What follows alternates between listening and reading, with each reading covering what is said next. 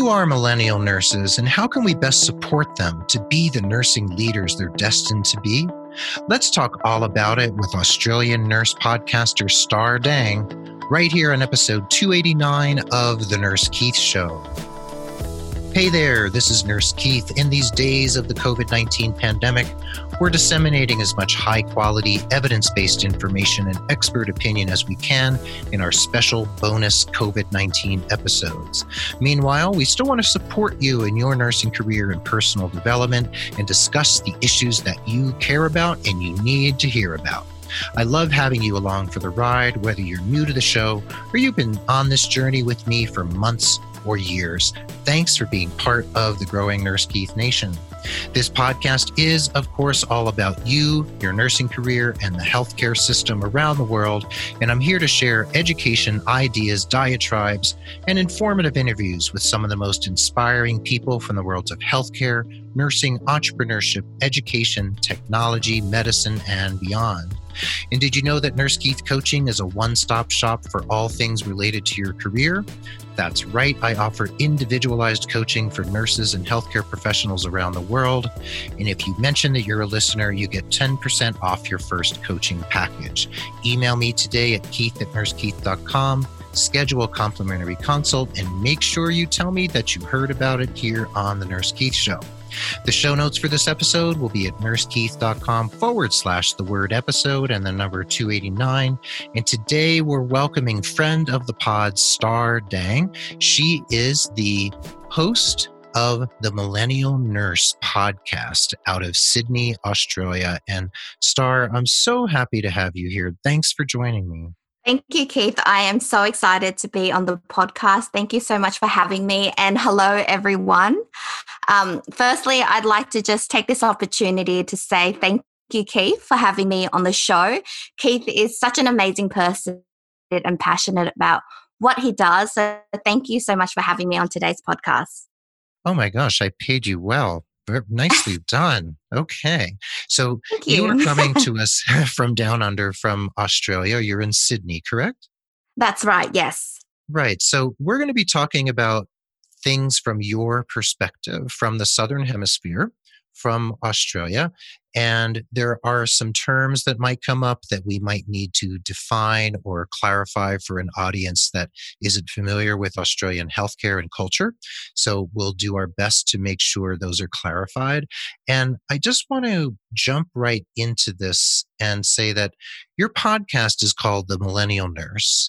And why did you decide to launch a podcast specifically about the millennial generation in the nursing profession?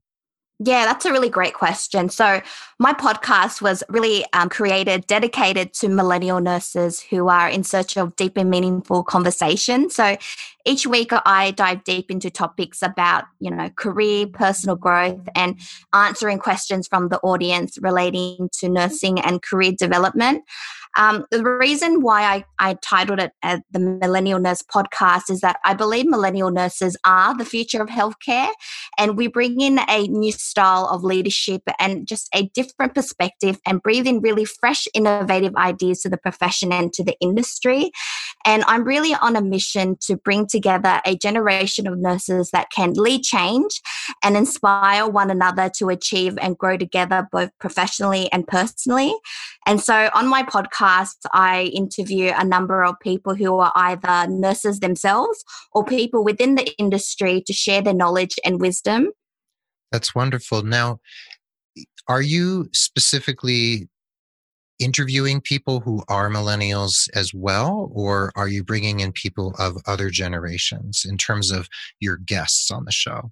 Yeah, so there's a mix of nurses who are millennials and currently working within the healthcare space as registered nurses or health professionals, as well as professionals that are in healthcare, such as recruiters or industry experts, subject matter experts, as well as nurses who are previously in nursing leadership roles that can share light and knowledge for the next generation of millennial nurses. I see. Now, when you talk to other millennial nurses, and you're a millennial yourself, so you have that identifier, Now, when you talk to them, what are some of the common issues that come up so that those of us who maybe don't completely understand the challenges that your generation is specifically facing in nursing and healthcare, what are some of the common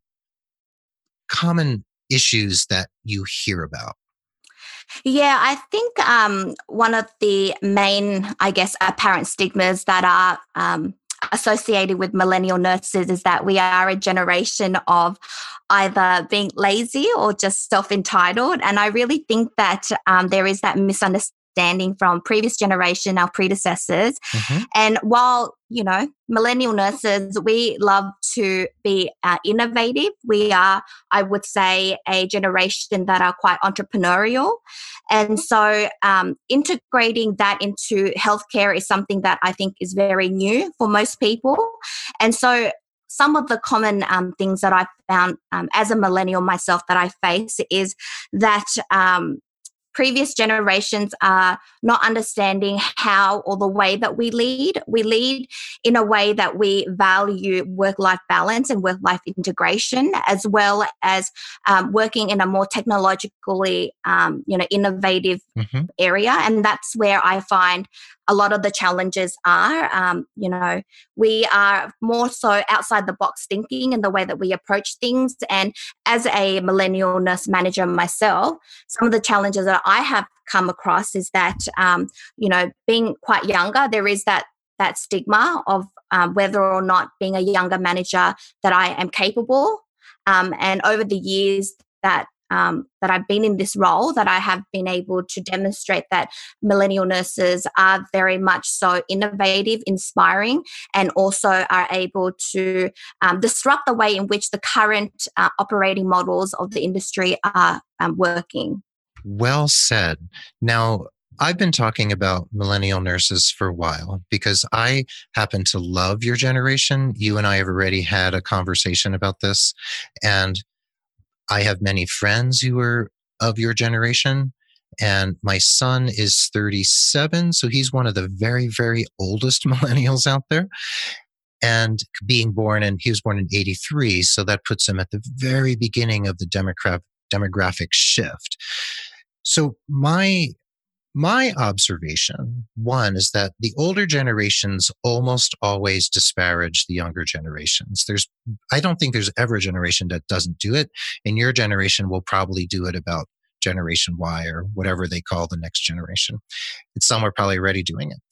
But the fact is that every generation comes from a different background, different societal pressures, different societal movements that are happening. And when people say things like, oh, those millennials and Gen Yers, they always have their device in their hands. And one of the first things I'll say is, well, who gave them those devices? Who actually created them? Their generation didn't create it. You foisted it upon them, So people hold generations responsible for things that they're not responsible for. And the other thing I notice that you just touched on, and I would like to talk about this more, you mentioned that millennials like to pursue work-life balance, and they like to be innovative, and they like to look at new ways of disrupting the old ways of doing things, right? Yeah, So that's right. let's start with the work-life balance. I have heard those complaints that, oh, millennials don't want to do double shifts. They don't want to come in for mandatory overtime. They say, oh, sorry, it's my birthday tomorrow. I'm not going to come in because you want me to. And I always say, well, good for them for actually standing up for themselves. So what do you see around personal boundaries and this whole idea of actually honoring one's needs and one's wellness? What do you see among millennials? Yeah, absolutely. What I see is that the need for that work-life balance is really ingrained in the fact that we want to have longevity in our career and in our profession. Mm-hmm. And we want to make sure that, as cliche as it sounds, but we want to give from a full cup. And unfortunately, that cannot happen if we are constantly pressured working longer hours, not spending as much quality time with our family member, or just not being able to have that self-care routine. And I talk a lot about that in my episodes. You That do, it's so indeed. I do, yeah. And I think it's such a critical element of the nursing profession. I feel that nurses, we are so good at looking after our patients and looking after others, and we forget to kind of look within and really think, well, how can I look after myself so that I can give the best and the fullest to my patients and to my colleagues. And that's why I really think that our generation value that, because we have seen the impacts of the lack of self-care from previous generations, that we don't want to follow down that path. And we want to make sure that we're in a profession where the burnout rates are quite high, and we want to be able to break away from that and really embrace a culture where being able to take a day off because it's your birthday becomes the norm and not the exception. See, I applaud that. I think that is fantastic. And I've written and spoken about this concept of the nurse martyr and nurse martyr syndrome. Do you feel that millennials are more open to not sacrificing themselves on the on the pyre, the funeral pyre of their career, and that they're just more open to having firmer boundaries around their personal life? I think absolutely, absolutely. There is a movement within the millennial nurses where we see the need to be able to set those boundaries. Because I think what happens over time is that when the boundaries are not set, and we're in a position where we're always saying yes to that extra shift or yes to working overtime, that what it causes is that it causes the morale to go down within the team, or friction between team members because people are being overworked. And so the ability just to really be able to say, look, I'm tired, I need some time for myself, to have a bit of a rest and relaxation day off so that I can come back into the shift feeling more refreshed and 100%. And I think that quality of work means so much. I see. So if among your generation, among millennials, there's this desire and dedication to taking care of oneself, where do you think that comes from, and why is it a generational norm that I actually think is a great norm to follow? I think where it comes from is we're living in a generation now where we are really much exposed to technology and exposed to the wider web, where there are so many things and so many discussions, your podcast, my podcast, where we talk about the need and the importance of self-care.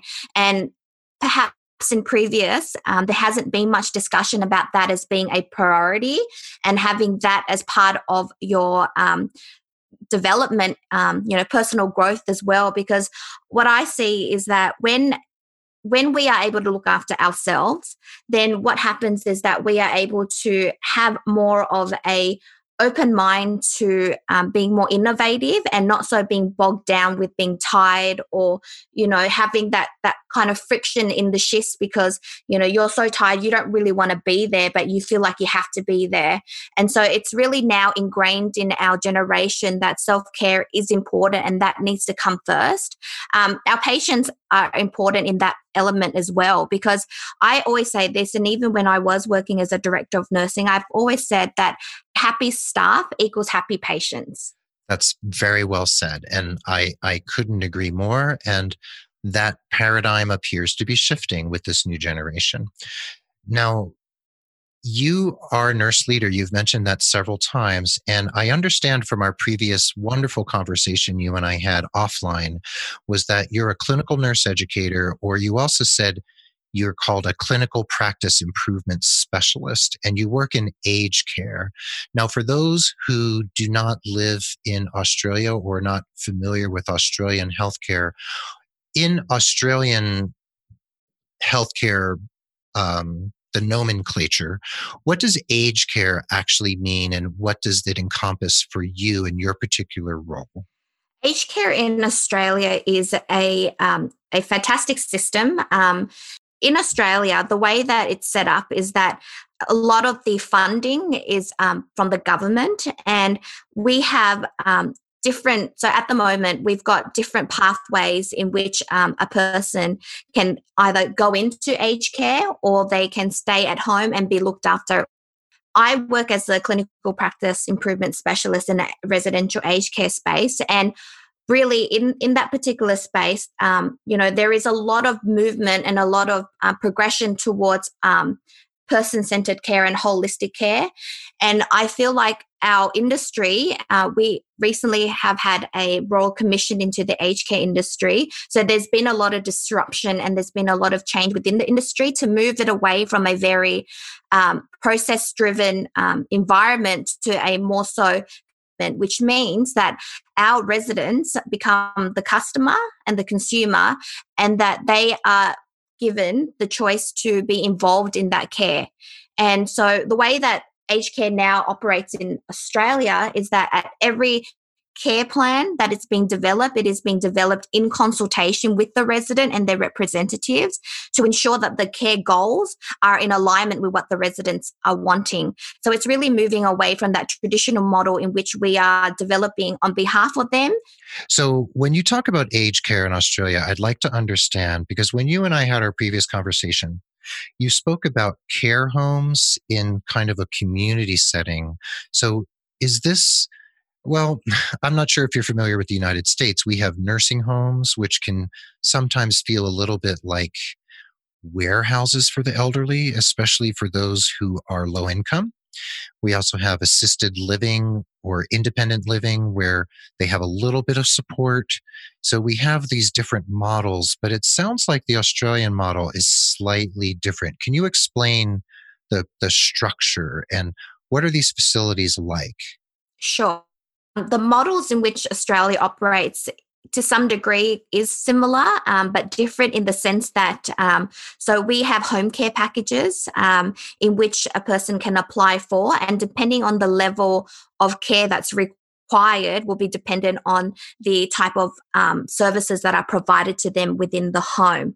So a lot of Australians have the desire to stay longer in the home. And so that option is available to them to have a personal care assistant to come into the home to look after the person. So whether it is to cook for them, to clean, to take them out to shopping or to doctor's appointments. So that's one model in which someone can utilize if they would like to stay at home and that they are still semi-independent with their ADLs. Then you have the second model in which the residents are no longer able to look after themselves in the home because they may have had a fall, which now results in them reliant on someone to look after them.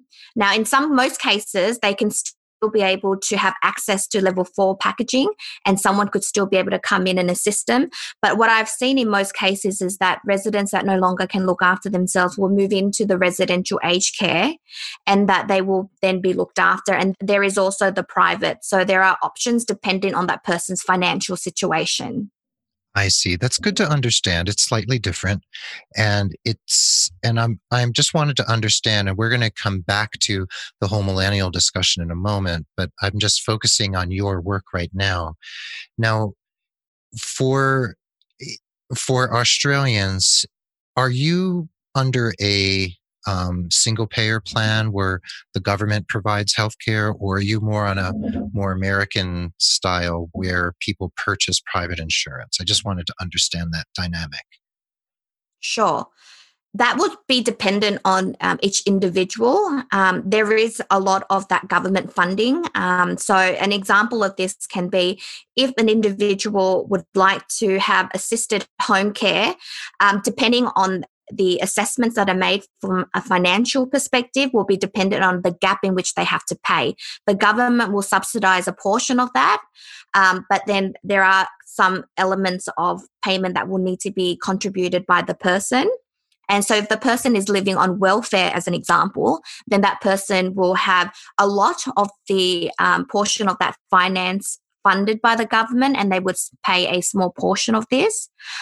In residential aged care, there is something called a RAD and a DAP, and depending on the person's financial situation, they could come in as a fully Commonwealth supported which means that they don't make any payments coming in, but there will be contributions that will need to be made where the government provides that to the home.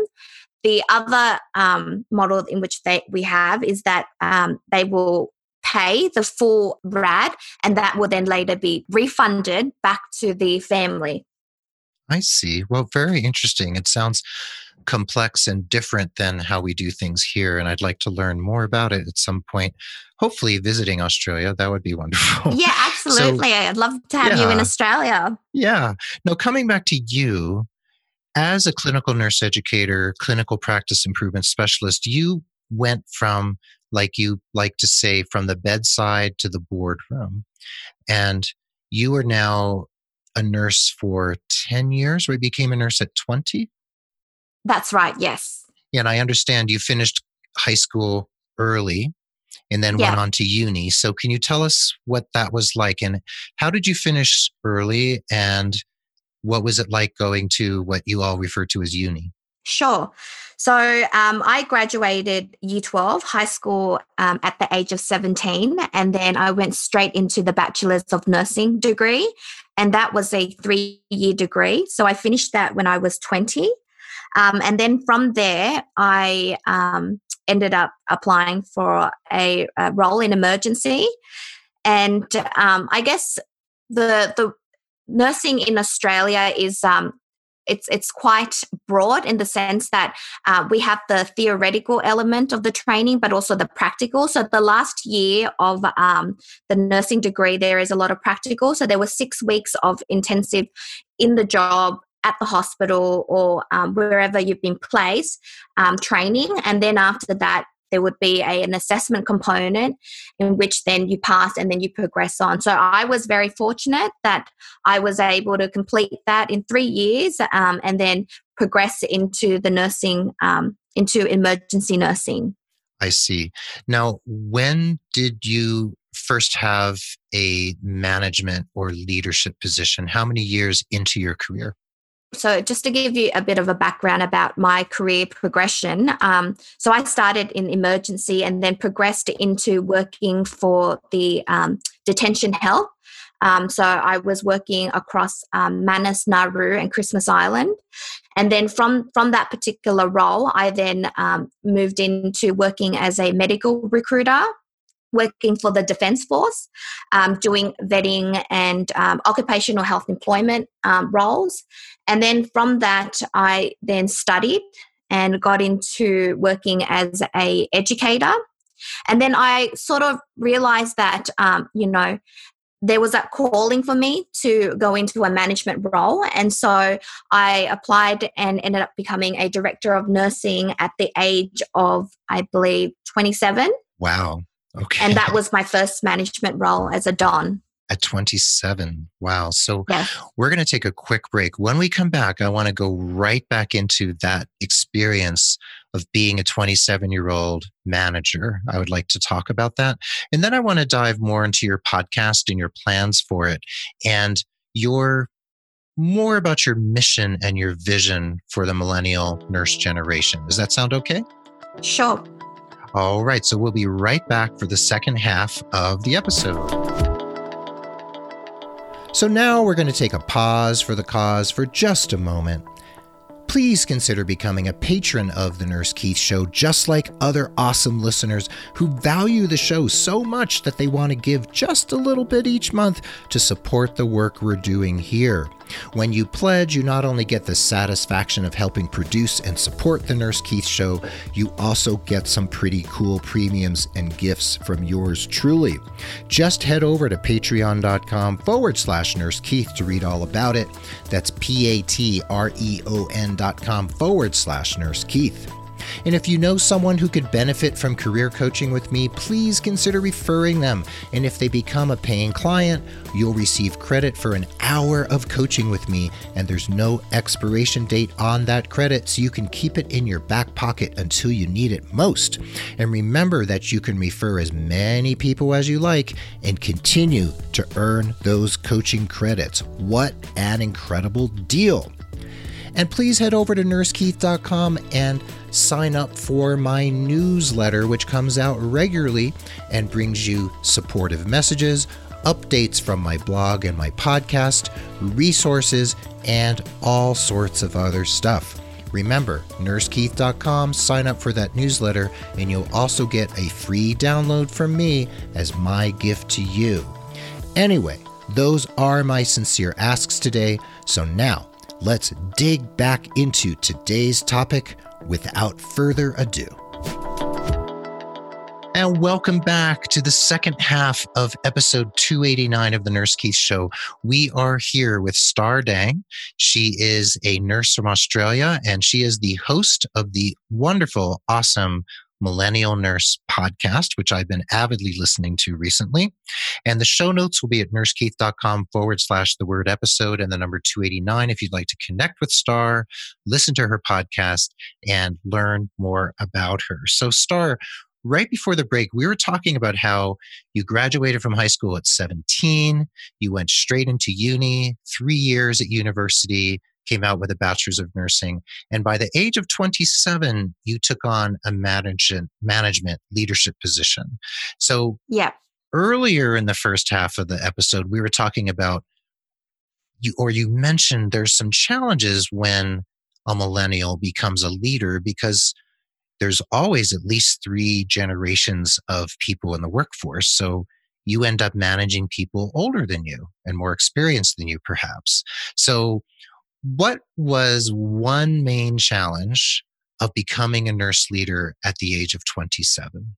Yeah, well, there was a lot of it was a mindset thing as well. You step in as a manager at 27, there is a lot of that imposter syndrome. Because you're managing people that are a lot more older and a lot more experienced in some regards. But what I came to realize is that a lot of it is just a mindset. Often when a millennial nurse steps into a management role, the fear is always around, am I capable? Am I able to do the work? And what do others around me think of me in a leading position?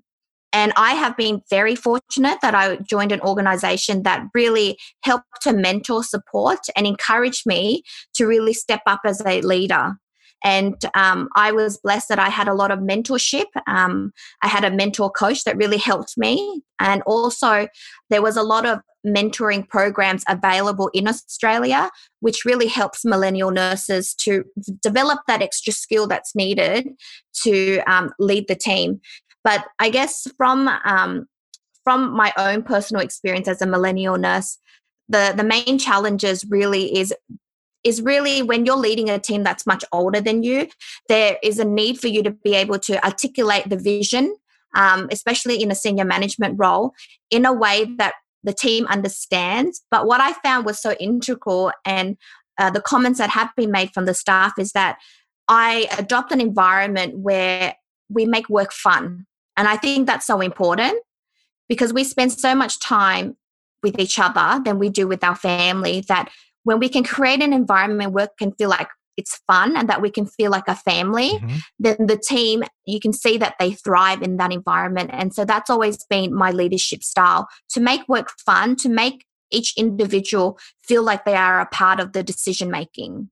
That's an excellent approach. Now, I want to dial back to something you said just a minute or two ago, that there's mentorship for millennials in nursing in Australia, and that you had mentors and people who were really there for you. So my question is, first, were your mentors at your workplace, were they official, like assigned to you, or were they just people who liked you and you liked and respected them and they just stepped in and wanted to support you? How did that manifest for you? Sure. So it was an official career coach that was hired. So the chair and now the patron, he is fantastic in supporting, as well as the CEO at the time, to engage with a career coach to help assist me. And that particular career coach was also a nurse, or had been a nurse for quite some time, so about 50 years or so. And she really helped me to sort of break down some of the mindsets that I had around the imposter syndrome, and really helped me to understand my leadership style, and how I would be able to communicate my vision to the wider team. So it was a career coach. That's fantastic. Now, so your workplace hired a nurse career coach for you. Can I move to Australia like right now? Absolutely. Okay. So they actually hired someone to be there for you. And you used a term, you said CEO, but then you said the patron. What is a patron? Because we don't use that term here. Right. Okay. So, the person that used to be the chair, he has now retired, and so he's no longer so much within the business, but he's the patron. He sits outside of that, still oversees or the overall operating of the home, but he's very much involved in making sure that the managers are well supported, making sure that the managers are equipped with the skills and competence to lead the team.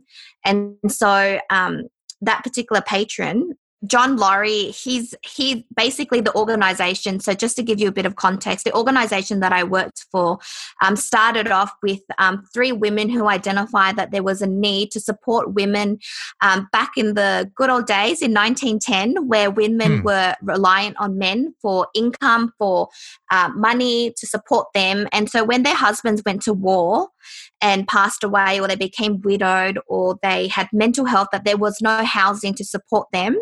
And so the 3 ladies decided to create this home that allowed women to stay and live there and support them. And so I managed a female-only residential aged care facility in the Upper North Shore in Sydney, and it's one of the rare ones, and it's been in operation for now close to 100 years. And John was the son of one of the founding ladies. I see. So he's, in a way, he's your patron saint, actually, it sounds like. Basically. Right. Yes. That's very interesting. That's a very interesting story. I'd like to read more about that. So as a leader coming in at 27, you dug in, you put your stake in the ground, as we say sometimes, and you set out your vision. And it sounds like you mentioned that it's very important for a young leader, like a millennial leader at this time in the 21st century, to articulate very clearly what their vision is. Correct? That's right. Okay. And when you do that, what's the result if you can be clear and articulate and really lay things out, even for your direct reports who are older than you? How do they respond if you can be that clear?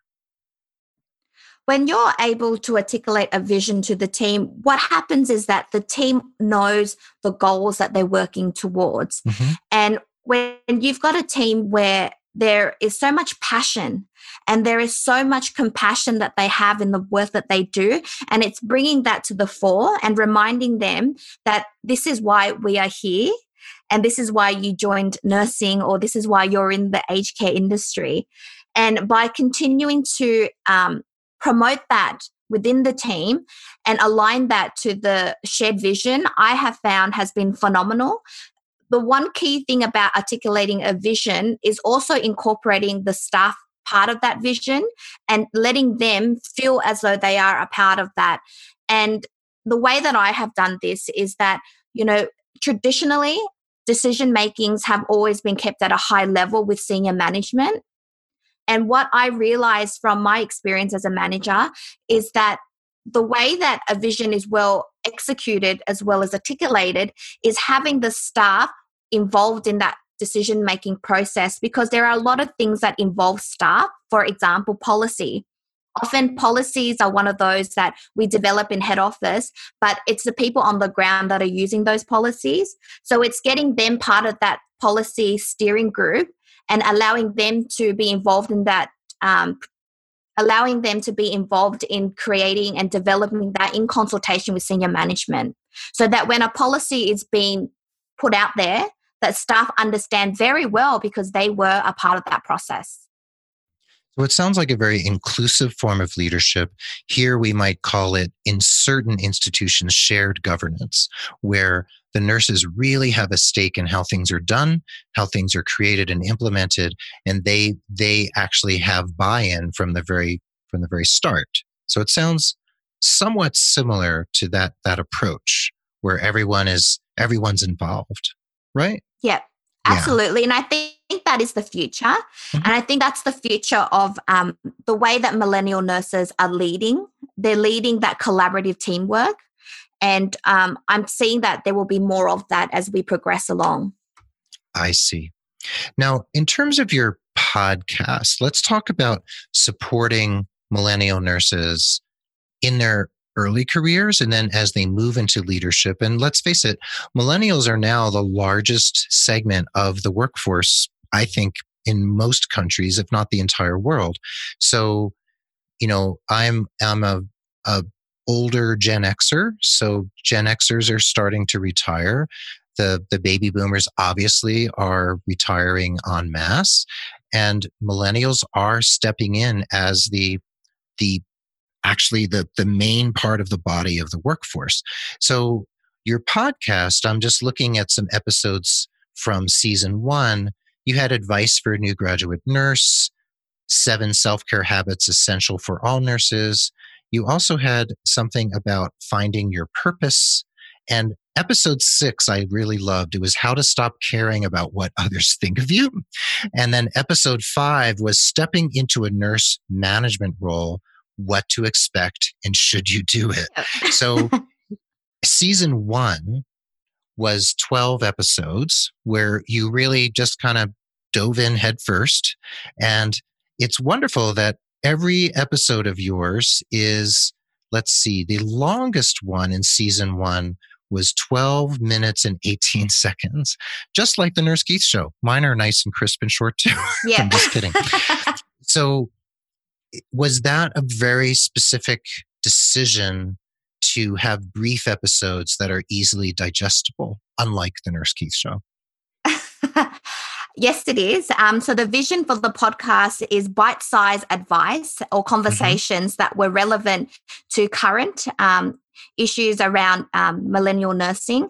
And as a millennial nurse, we do get busy, and for me, I find that short, sharp, to the point information is a very very much so easily digested.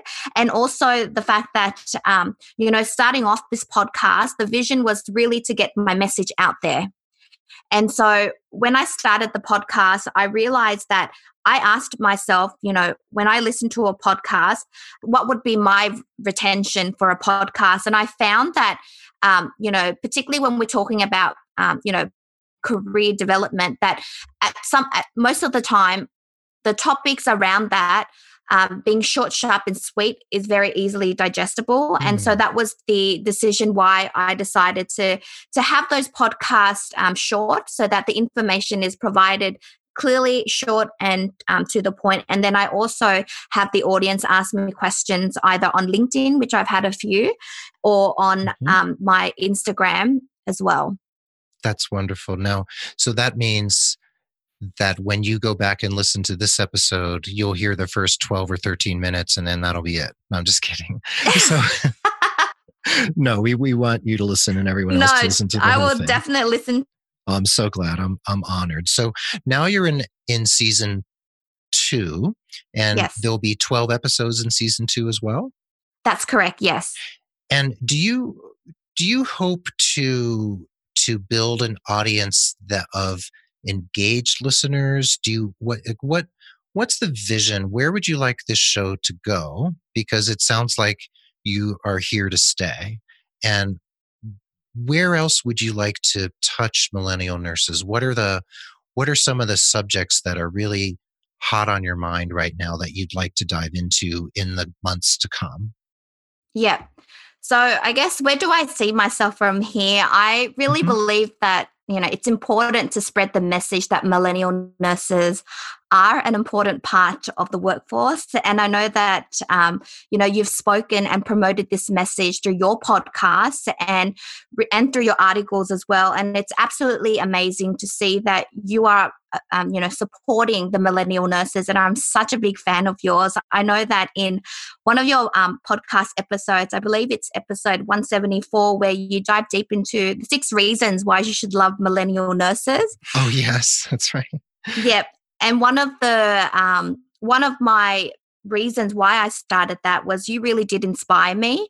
And I believe that the messaging as a millennial nurse is so important to be able to allow other millennial nurses who are also going through some of the same struggles that I am going through or have gone through, and to be able to continue to share that with them, and how either I've overcome that from my own personal experience and journey, or through interviewing others who can shed light and knowledge to the millennial nurse. So the vision for season 2 will be a lot of interviews with subject matter experts around self-care.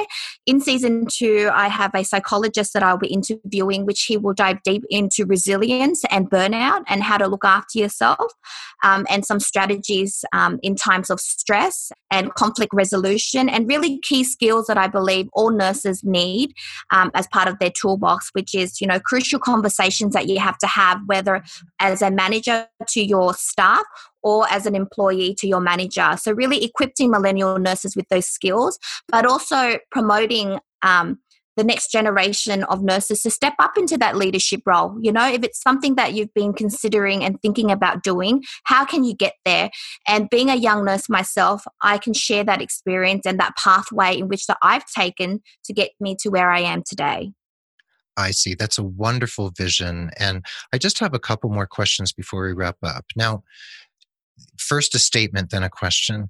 I've observed among the millennials I know and those I read about and just sort of interact with online, is that your generation and the younger generations are quite fully accepting of other ways of living, other lifestyles. It's just normal for you that, yes, the LGBTQ community is out there and they have complete rights to do whatever they want, and they can live as they want to live. And now we're in the age of Black Lives Matter. We're looking at racial and social justice and racial disparities, socioeconomic disparities. So what is your take on why your generation has, in general, such open minds when it comes to these social issues that older generations have had a harder time accepting and digesting?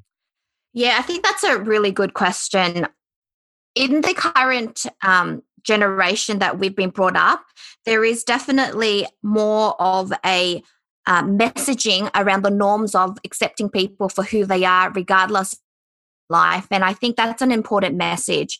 Growing up in a generation where a lot of things are spoken more of, especially with the LGBTI community. And I have a couple of very close friends that are part of that community who, feel a lot more accepted now, more so than they have been in the last 10, 20 years. And I think that all comes down to, social media. There's a lot of that awareness now, and that there's a lot of that awareness around the type of supports that are available for that community. But also, Yes. the fact that it's people like us that are having these conversations about accepting and about not discriminating against people based on the decisions and the choices and the lives that they have. And I think that being able to embrace people for who they are is so critical and important. And I feel that millennial nurses are a lot more open-minded, and because we are exposed to that, but also we are generating these conversations, and we believe in that people should have equality regardless. Yes, and that message, that idea of tolerance sounds like it's very important to many people among the millennial generation. Absolutely it. Yeah, and when I speak to younger people and issues around LGBTQ rights, et cetera, come up, and or gay marriage, etc., they shrug their shoulders like, why is this even a thing? Like, why is this even a problem? Why is it an issue? So one thing I hope for millennial nurses is that you can continue as a generation, and I think this is happening already and will happen, to spearhead the changes within the healthcare system so that transgender people receive better care, for instance, and people of color have more equity within healthcare. So do you see that as a vision that you think your generation can achieve? Absolutely. And I'm seeing it as it is in Australia. There is a huge amount of awareness and education within aged care, believe it or not. Mm-hmm. I had the honor a couple of months ago to visit a nursing home that were predominantly LGBTI. And it was Wonderful. and it was fantastic to see that, that is something that is more inclusive of, and really breaking down those mindsets around people with LGBTI, especially the elderly. I know in Australia, there is that conversation to be made around, what that looks like. Because what I find is that a lot of the times people are not well informed. They're not educated in regards to, that. But also, particularly in, aged care, it's not something that's widely spoken about. And so it's great to see that now the government has also stepped in creating standards and creating policies that protect and also acknowledge the uniqueness of each individual. That's fantastic. And I can't wait to see how this all continues to develop with your generation. And I'm a cheerleader here, just cheering you all on, because I'm excited for what will happen as your generation assumes more and more power and more leadership in government, in healthcare, in industry and technology. So I'm right here with you and just clapping as you develop and step into leadership. So Star, thank you so much for spending the time. I know this is much longer than your normal podcast on the Millennial Nurse. And if people want to find you, they can go to the Millennial Nurse and they can find you on Apple Podcasts and all the different podcast apps, correct? That's right, yes. Yes, and your website, I know as we're speaking right now, it's under construction, but it is stardang.co. That is STAR, dang, DANG. .co, and you'll have the social media links there as well. Yes, that's right. So they can also find me on LinkedIn at Star Dang, and also on my Instagram at star_dang. Wonderful. We'll have all of that in the show notes. And thank you so much, Star. You're wonderful. And I look forward to having you back in 2021 to talk about how your podcast has developed over the coming year. Thank you so much, Keith, for having me on the podcast. And thank you so much for allowing me to be a part of that movement in raising awareness about the next generation of nurses and our millennial nurses. So thank you. Well, there you have it. Thanks for listening to this awesome episode of the Nurse Keith Show. And remember, to learn about Stardang and the Millennial Nurse Podcast, head over to nursekeith.com/the word episode and the number 289. I hope you feel uplifted, empowered, and informed from this episode. And please take inspired action every day in the interest of your personal satisfaction and your professional development. And if you need personalized holistic career coaching, you know you only have to look to nursekeith.com for your needs to be met. And please email me at keith@nursekeith.com if you would like to discuss the possibility of engaging in some coaching with me. Now, the Nurse Keith Show is a member of Ars Longa Media, a collaborative network of podcasts, media entities, and others whose aim is to add a humanistic touch to professional education, educate the public from a scientific point of view, and improve lives by partnering to address social ills. Check them out at arslonga.media. That's ARSLONGA.media. The Nurse Keith Show is also a proud member of the Health Podcast Network, one of the largest and fastest growing collections of authoritative, high-quality podcasts taking on the tough topics in health and care with empathy, expertise, and a commitment to excellence. Head over to Health Podcast Network, where you can find Sanjay Gupta's Coronavirus Fact versus Fiction, the New England Journal of Medicine, Amplify Nursing, and many other high-quality healthcare podcasts. The Nurse Keith Show is adroitly produced by Rob Johnston of 520R Podcasting, and Mark Cappy-Speason is our stalwart social media ringmaster. Be well, dig deep, seek joy, keep in touch. This is Nurse Keith saying adios till next time from beautiful Santa Fe, New Mexico, and friend of the pod, Star Dang, bidding you adieu from Sydney, Australia. Sydney, Australia. Thank you, Star. Be well. Thank you, everyone, and we will catch you on the flip side.